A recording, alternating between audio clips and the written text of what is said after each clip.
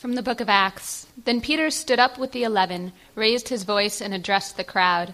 Fellow Jews, and all of you who live in Jerusalem, let me explain this to you. Listen carefully to what I say. These people are not drunk, as you suppose. It's only 9 a.m. No, this is what was spoken by the prophet Joel. In the last days, God says, I will pour out my spirit on all the people, and everyone who calls the name of the Lord will be saved. Fellow Israelites, listen to this. Jesus of Nazareth was a man accredited by God to you by miracles, wonders, and signs, which God did among you through him, as you yourselves know. This man was handed over to you by God's deliberate plan and foreknowledge, and you, with the help of wicked men, put him to death by nailing him to the cross. But God raised him from the dead, freeing him from the agony of death, because it was impossible for death to keep hold on him. God has raised this Jesus to life, and we are all witnesses of it. Exalted to the right hand of God, he has received from the Father the promise of the Holy Spirit, and has poured out what you now see and hear. Therefore, let all Israel be assured of this. God has made this Jesus, whom you crucified, both Lord and Messiah. When the people heard this, they were cut to the heart and said to Peter and the other apostles, Brothers, what shall we do? Peter replied, Repent and be baptized, every one of you, in the name of Jesus Christ, for the forgiveness of your sins, and you will receive the gift of the Holy Spirit.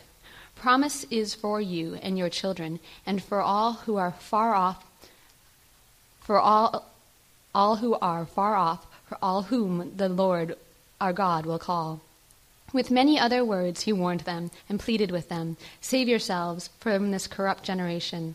Those who accepted his message were baptized, and about 3,000 were added to their numbers that day.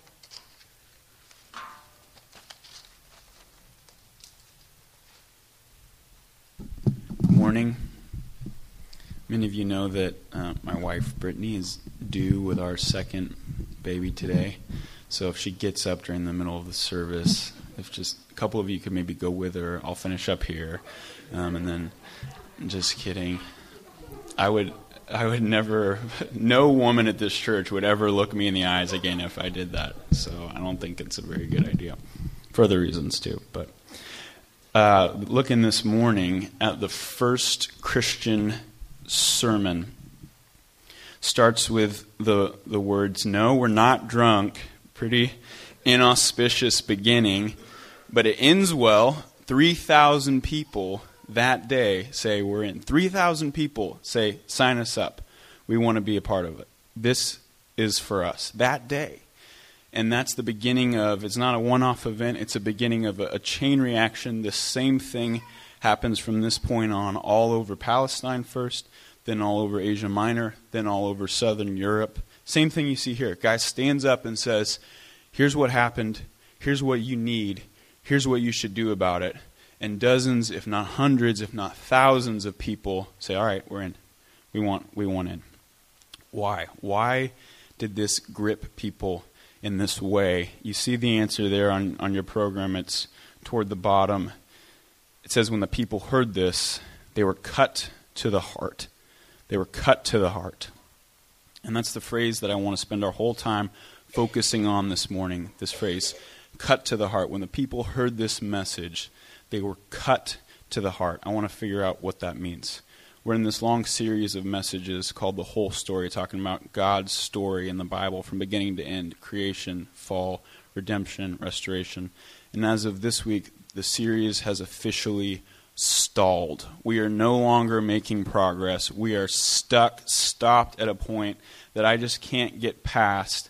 I can't stop thinking about this idea of, okay, you've heard the truth of the gospel. We've talked about it for the last 7 weeks. You've heard the Christian story, but when does it become personal? When does it become something that filters into your life? So there's more to be said about the story. There's more to be said about God's acts of restoration, but we're stuck. We're actually looking this morning at the exact same theme that we looked at 2 weeks ago, which is experiencing the truth. You've heard the truth. What does it mean to experience it? We're going to go over the exact same ideas again from a slightly different perspective. So just 2 questions I want to ask this morning with regard to this phrase, cut to the heart. First, how do you get cut to the heart? And second, why is on earth is this a good thing? Why is it a good thing to be cut to the heart? First, how do you get cut to the heart? And second, why is it a good thing? Before we get into it, let's pray.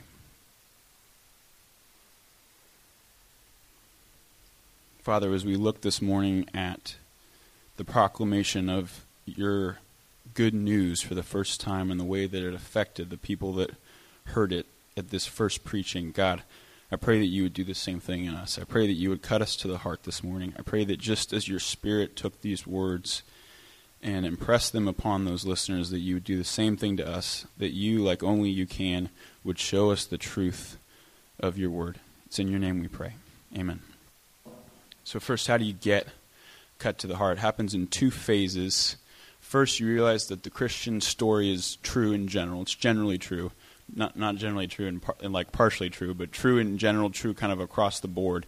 And then second, you realize that the Christian story is true of you, that it's your story too. So first, realizing that it's true in general. Take a look on the back of your program at this paragraph in the middle, starting with fellow Israelites. Peter says, "Fellow Israelites, listen to this.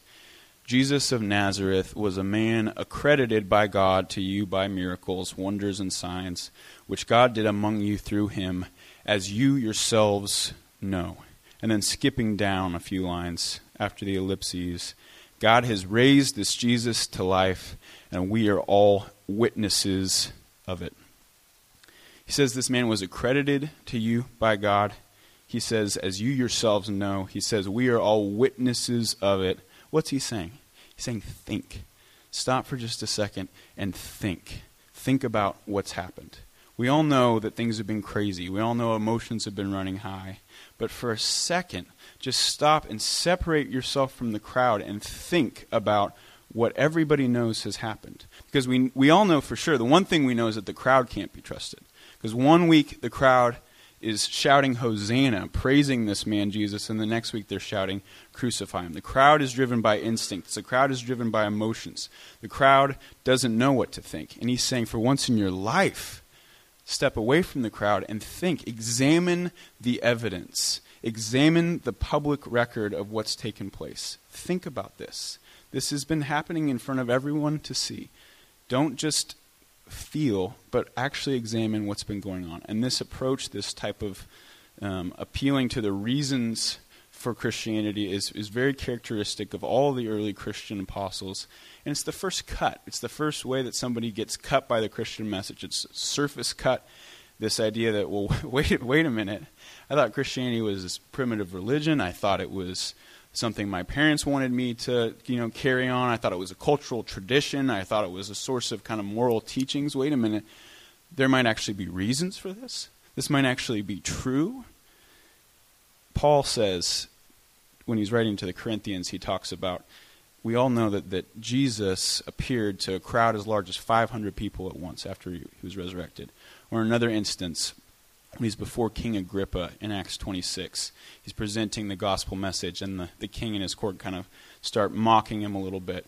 And Paul doesn't say, well, just believe it, then you'll know. Just receive it, then you'll understand. He says, no, what I am saying is true and reasonable. You yourselves know these things. They weren't done in a corner. And King Agrippa says, well, do you expect me to be persuaded to be a Christian in such a short time? In other words, well, you got me there. I mean, I do have to admit at least that much. They're always leading with this. They're not saying, well, you just got to feel it. They're not saying, well, we can't just really explain it. They're saying this Jesus was raised from the dead, and we are witnesses. We are witnesses. They would not lead with this unless it was their trump card. They would not build everything on this unless it was a sure foundation. The first way that the crowd is cut by Peter's message is by the general truth of the Christian story. We're listening so far. Okay, you're right. These things did happen. You're right. We can't deny the general truth of that. But that's not being cut to the heart. It's just the first step. That's just a surface cut. For the blade to go all the way to the heart is something very different.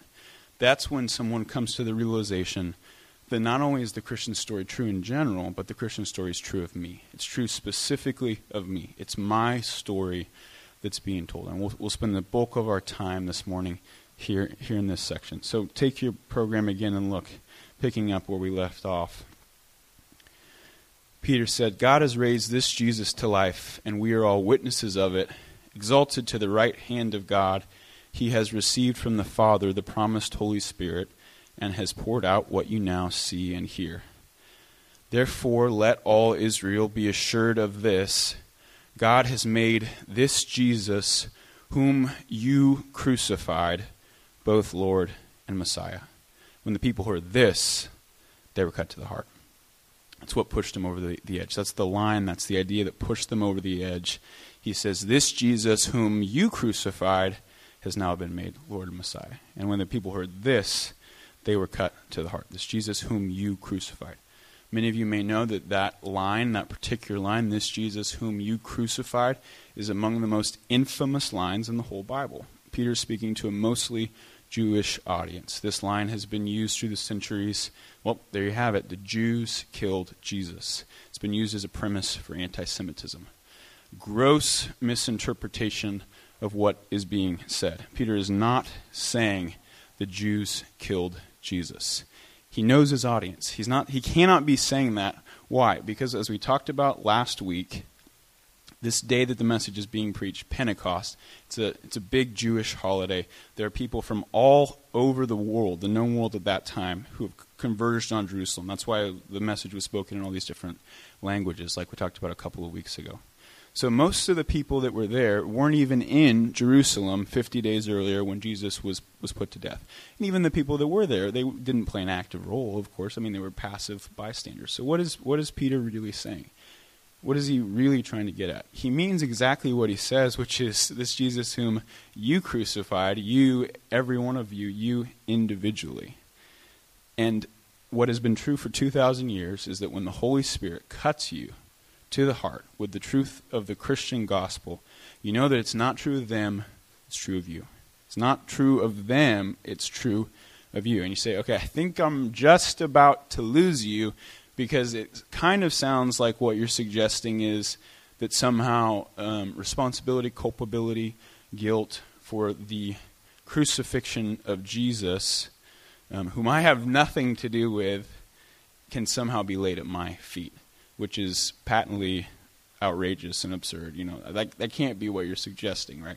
Of course, that's exactly what I'm suggesting. That's the core of the Christian message. That's what it means to be a Christian, to realize that and to admit that. So I want to just slow things down and see if we can make this claim, this idea, any less outrageous and crazy. And I think the best place to start in on that, to get at it, is actually from Peter's perspective himself, the guy that's doing the preaching. So let me read you something from Luke chapter 22. This is from the last hours of Jesus' life. Then seizing Jesus, this is the temple guard, they led him away and took him into the house of the high priest. Peter followed at a distance. And when some there had kindled a fire in the middle of the courtyard and had sat down together, Peter sat down with them. A servant girl saw him seated there in the firelight. She looked closely at him and said, "This man was with him." But he denied it. "Woman, I don't know him," he said. A little later, someone else saw him and said, "You are also one of them." "Man, I am not," Peter replied. About an hour later, another asserted, "Certainly this fellow was with him, for he is a Galilean." Peter replied, "Man, I don't know what you're talking about." Another gospel records that this last denial was profanity-laced. Just as he was speaking, the rooster crowed. The Lord turned and looked straight at Peter. Then Peter remembered the words the Lord had spoken to him, "Before the rooster crows today, you will disown me 3 times." And he went outside and wept bitterly. And if you try to get inside Peter's head from that point forward, his internal logic seems to be, did I put Jesus on the cross physically? Did I, drive the nails into his hands? Did I put a crown of thorns on his head? Did I do any of those things? No.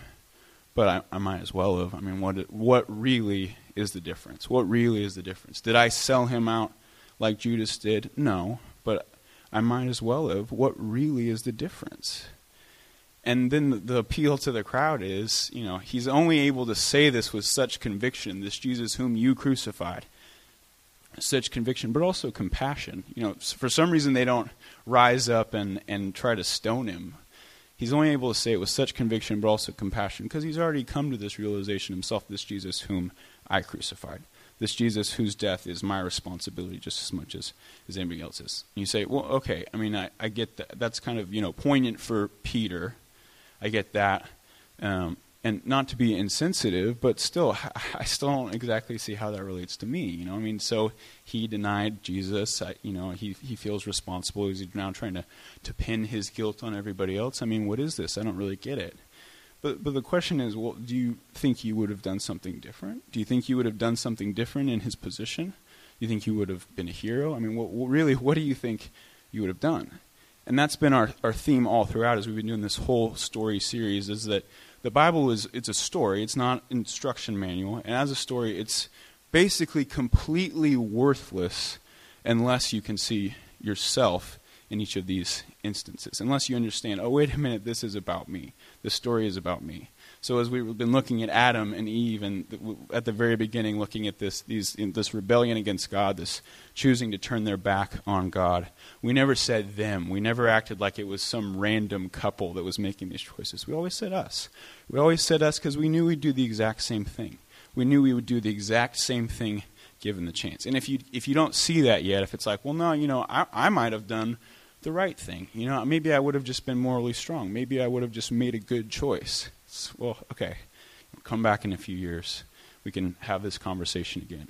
But if you see that, if you understand that it's you too, then we can push this point about responsibility for the death of Christ a bit further, because if it's you with Adam and Eve, not just you with Peter, if it was you making this initial choice to turn against God, if it was you making this initial rebellion against God to begin with, then not only is it the case that you're responsible for the death of Christ in the sense of, like Peter, you kind of, disowned him or weren't there for him when he needed you, but also the whole point of Jesus coming to begin with, the whole reason he's on the cross is because of mankind's sin.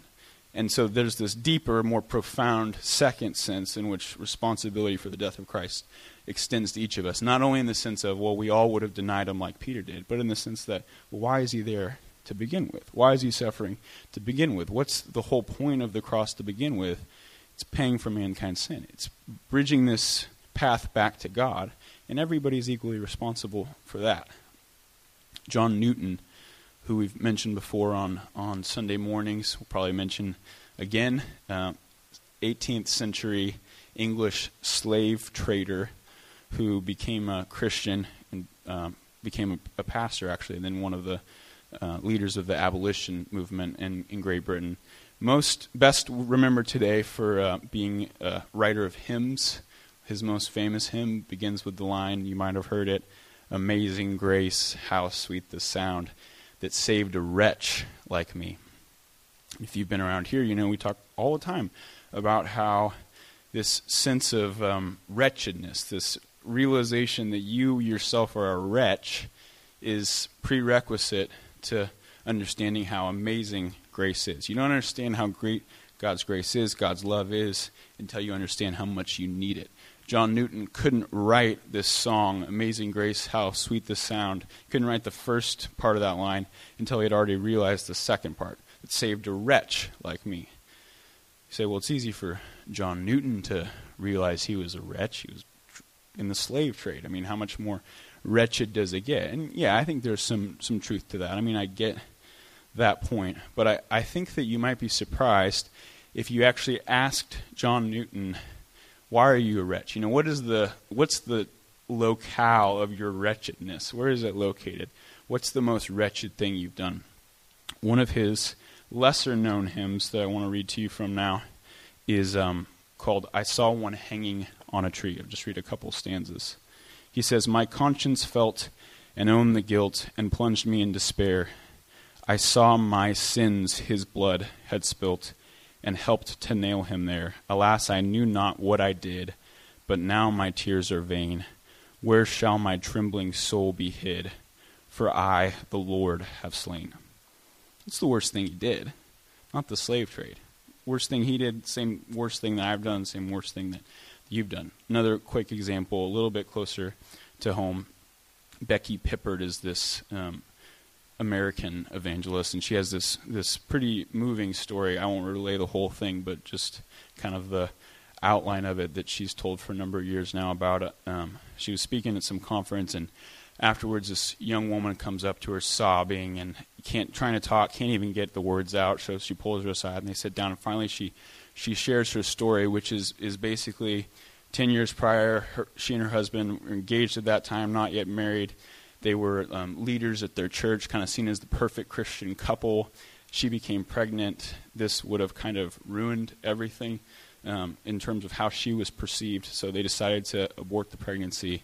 And for 10 years following that, just completely racked with guilt. Let me read you in her own words what she said. My wedding day, I can safely say, was the worst day of my life. I walked down the aisle. Everybody was looking at us, thinking how wonderful we were. Do you know what I thought to myself? I thought, you're a murderer. They think you're wonderful, but you know what you've done. You've taken a life because you couldn't bear humiliation. That was 10 years ago. I know that God forgives. I know that he loves. I can't deal with the guilt. I'm paralyzed by what I've done. And the thing that keeps coming to me is, how could you have ever taken an innocent life? How are you capable of taking an innocent life? And Becky Pippert, in response, says something that, I probably would have never been bold enough to say, something that you kind of would never think to say on your own, has to be inspired by God's Spirit. Says, well, this isn't the first time you've done this. This isn't like this hasn't happened before. This taking of an innocent life, you've already done this before. This isn't the worst thing you've done. This abortion is not the worst thing you've done. And that has been the Christian gospel from the beginning. The worst thing that woman has done, the worst thing John Newton has done, the worst thing you've done, the worst thing I've done, the worst thing Peter did, it's all the same thing. It's all the same thing. Some of you have done some pretty quote-unquote bad stuff.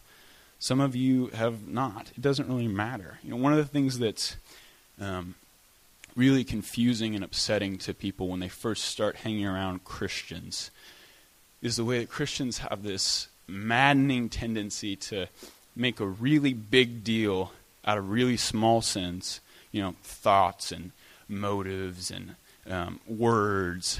But then really big sins, like murder, it's like, well, I've seen worse.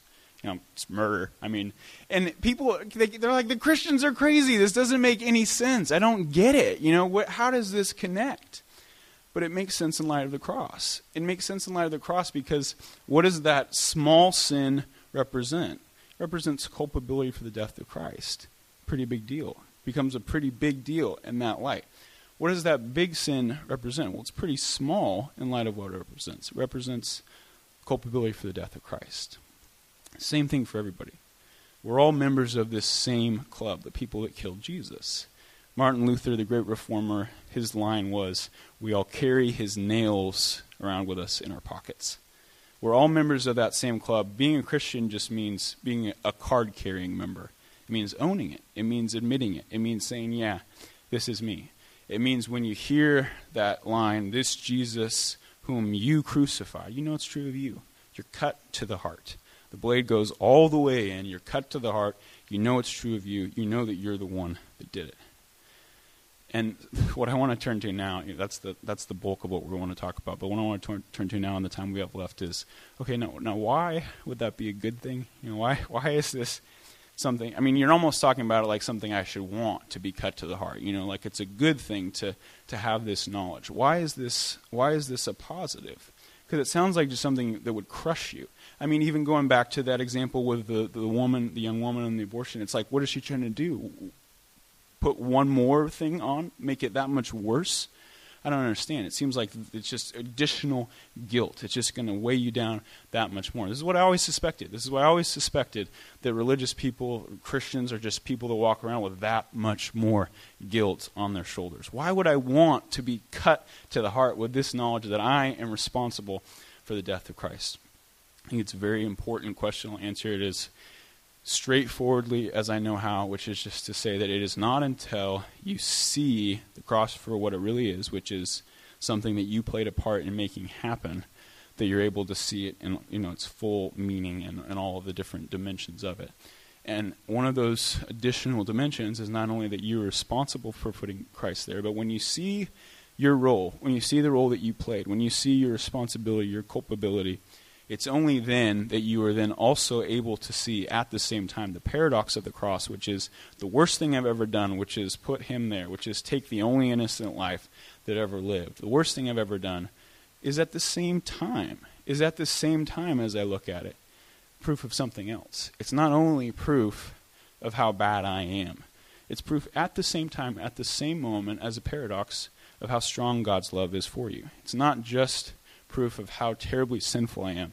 It's proof of how terribly strong God's love is for you. Because the message of Scripture, from beginning to end, we've spent many weeks looking at it now in the past couple months, is that in a mysterious way that can never be fully understood. We can say some intelligent things about it. We'll never fully get it. But in some mysterious way, this death of Christ is forgiveness. It speaks forgiveness. It speaks forgiveness. So at the same time you see the worst thing you've done, you see at the same time the forgiveness of God for that and for everything else. So the point with that Becky Pippert and that woman is you've been forgiven for the greater sin. You're going to be forgiven for the lesser as well. Let me read you, I just read you the first 2 stanzas before. Let me read you the final 3 stanzas of this same hymn by John Newton. He goes on to say, after For I the Lord have slain, a second look he gave, which said, I freely all forgive. This blood is for thy ransom paid. I die that thou mayst live. Thus, listen carefully here, thus while his death my sin displays in all its blackest hue, such is the mystery of grace, it seals my pardon too. With pleasing grief and mournful joy, my spirit now is filled, that I should such a life destroy, yet live by him I killed. It's a paradox. Pleasing grief, mournful joy, that I should live by this person that I killed. And no one understands the forgiveness until they understand their own guilt in it. You know, people have heard this idea of kind of somehow the death of Jesus Christ means forgiveness for sins. They have that kind of basic piece of ideology in their mental hardware somewhere. But that doesn't grip anyone until they first understand, oh, wait a minute, I'm the one that did it. Wait a minute, I'm the one who's guilty for it. And when you know that first, when you see the role you played first, then all of a sudden this forgiveness can grip you in a very personal way. Then all of a sudden the same thing that is the source of great sorrow can become at the same time a source of great comfort, a source of great assurance. Because if I did that, and yet he died to forgive it, and yet he welcomes me anyway, what else is, he's not going to hold anything against me. Paul says if God is for us, who can be against us? But you have to feel the sorrow first. So that's why it's a good thing, because no one, except those who have been cut to the heart, can understand and receive this forgiveness. Those that were cut to the heart, they say to Peter, what must we do? What should we do? And he gives them, it's very nice and encouraging, actually. He doesn't say, well, you can't do anything. This is just a mystery. Or just go think about it. He gives them 2 very concrete things. He says, repent and be baptized. Repent and believe. Express faith. We'll actually spend a whole week talking about those 2 things, repent and be baptized, what it means to truly repent, what it means to be baptized. In the next message in this series. But for now, repent and be baptized. So that's what you got to do if you got to the heart, repent. Well, prerequisite to repenting is sorrow. You have to have sorrow first. And I want to take just a second at the end here to talk about, it has to be sorrow and not guilt. It has to be sorrow and not just kind of beating yourself up. And there's really a big difference between the two. Religious people know guilt. I've broken the rules and I feel guilty about it and shame and I'm a bad person. Broken this cold hard standard. Sorrow, godly sorrow, is when you realize you haven't just broken the rules, you've broken the Father's heart. You've broken a person, you've broken him. And you feel sorrow for that specifically. You feel sorrow for him, not just for yourself. It's easy to feel guilt and feel sorry for yourself for being bad. But when you're cut to the heart, you realize that you broke someone else. You realize that, you did this to someone else. He was coming to save you. You killed him. It brings sorrow. There's a old famous legend. Actually, this legend appears in almost every ancient mythology. It's pretty interesting and unique that it keeps popping up. And I think it's because it speaks to something that's very deeply rooted in our hearts.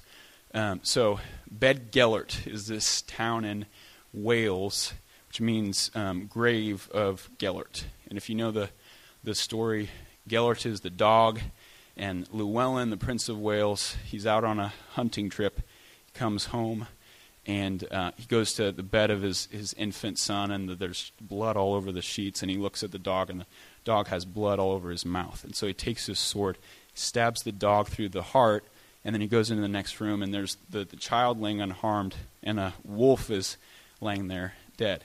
And, emotions start to rise up, and we're talking about a dog. I mean, it's just a dog, And if you put this to Jesus, to God, to the God who loves you, the God who made you. I didn't know what he had done. I slayed the one who was trying to save me. There's this sorrow, and it's not guilt. It's so different than guilt. What makes it godly sorrow is that it's sorrow with hope. It's sorrow with hope for forgiveness and hope for change. There's a passage in 2 Corinthians where Paul actually kind of unpacks these concepts we're talking about this morning. He says, godly sorrow leads to repentance. That's what Peter says you have to do if you want to be involved in this Christian movement, repent.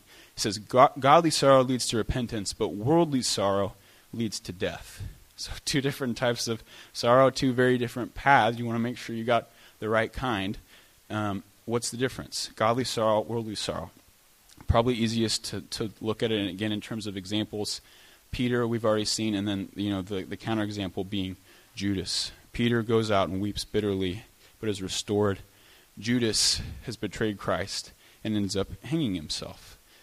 Worldly sorrow, this sorrow that's all inwardly focused, this sorrow without hope, this sorrow of what have I done? There's no hope for me. I'm such a terrible person. Just forget it all. That's not going to lead to life. I mean, clearly, there's no good end of that type of sorrow. And that's why there's such a misinterpretation, I think, of what Christianity is. It's that, well, what's the point in beating yourself up? The Christian message is very clear that there's no point to worldly sorrow, this sorrow without hope. But Peter, because he sees the cross, because he understands what the death and resurrection of Christ mean, is then, instead of lying in a field somewhere, is then restored in preaching this first sermon on the day of Pentecost. Godly sorrow with hope for forgiveness and for change. The 2 things that are promised to those who repent and are baptized, forgiveness and the Holy Spirit. God's Spirit coming to actually change you and transform you, versus worldly sorrow that ends in death. 2 very different paths. It matters which one you go down, that it has consequences. The decisions have consequences. It starts with being cut to the heart. It starts with being cut to the heart with this knowledge, yes, I'm the one who did it. And in that knowledge comes great comfort as well. So it's not an easy subject to talk about. It's not an easy subject to think about. Sorrow isn't something that we normally run to embrace. But it's very clear, it's been clear since the beginning, that there's no Christianity outside of it. There's no embracing of this good news, embracing of this gospel before first being cut by the sword of God's truth, by the sword of his Spirit. Let's pray.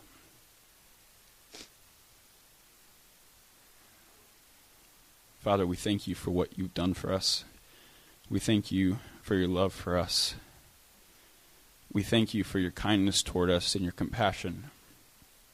We thank you that though we treated you as an enemy, you have embraced us not only as friends but as children. And God, we ask this morning that as we consider these truths, as we look to your plan for bringing us back into your family, God, I pray that you would overwhelm us with a sense of the power of your love and the strength of your forgiveness, that you would give us courage to go through the necessary sorrow to enter into that. It's in your name we pray. Amen.